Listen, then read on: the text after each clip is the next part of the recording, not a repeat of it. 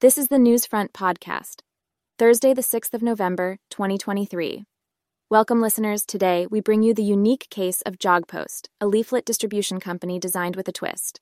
Employing joggers to deliver promotional materials door to door, the company deftly integrates fitness in their business model. This innovative approach adds value to a job often overlooked: flyers and leaflets distribution. The effort is paying off, indeed. Having beaten traditional delivery services on both speed and accuracy, JogPost has quickly established a name.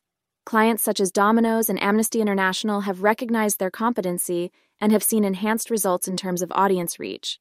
Remarkably, this venture merges economic activity with physical wellness, paving the way for healthier workplaces. As JogPost exemplifies, breaking with tradition can open excellent opportunities, benefiting not just the business but also its employees and customers. An inspiring message to all: there's more than one way to deliver success. Stay tuned as we bring you more fascinating business stories that challenge the norm.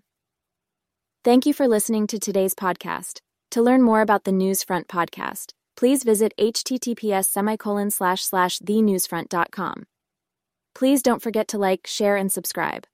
For more information on Magic PR, please visit https://magicpr.com for your next press release campaign.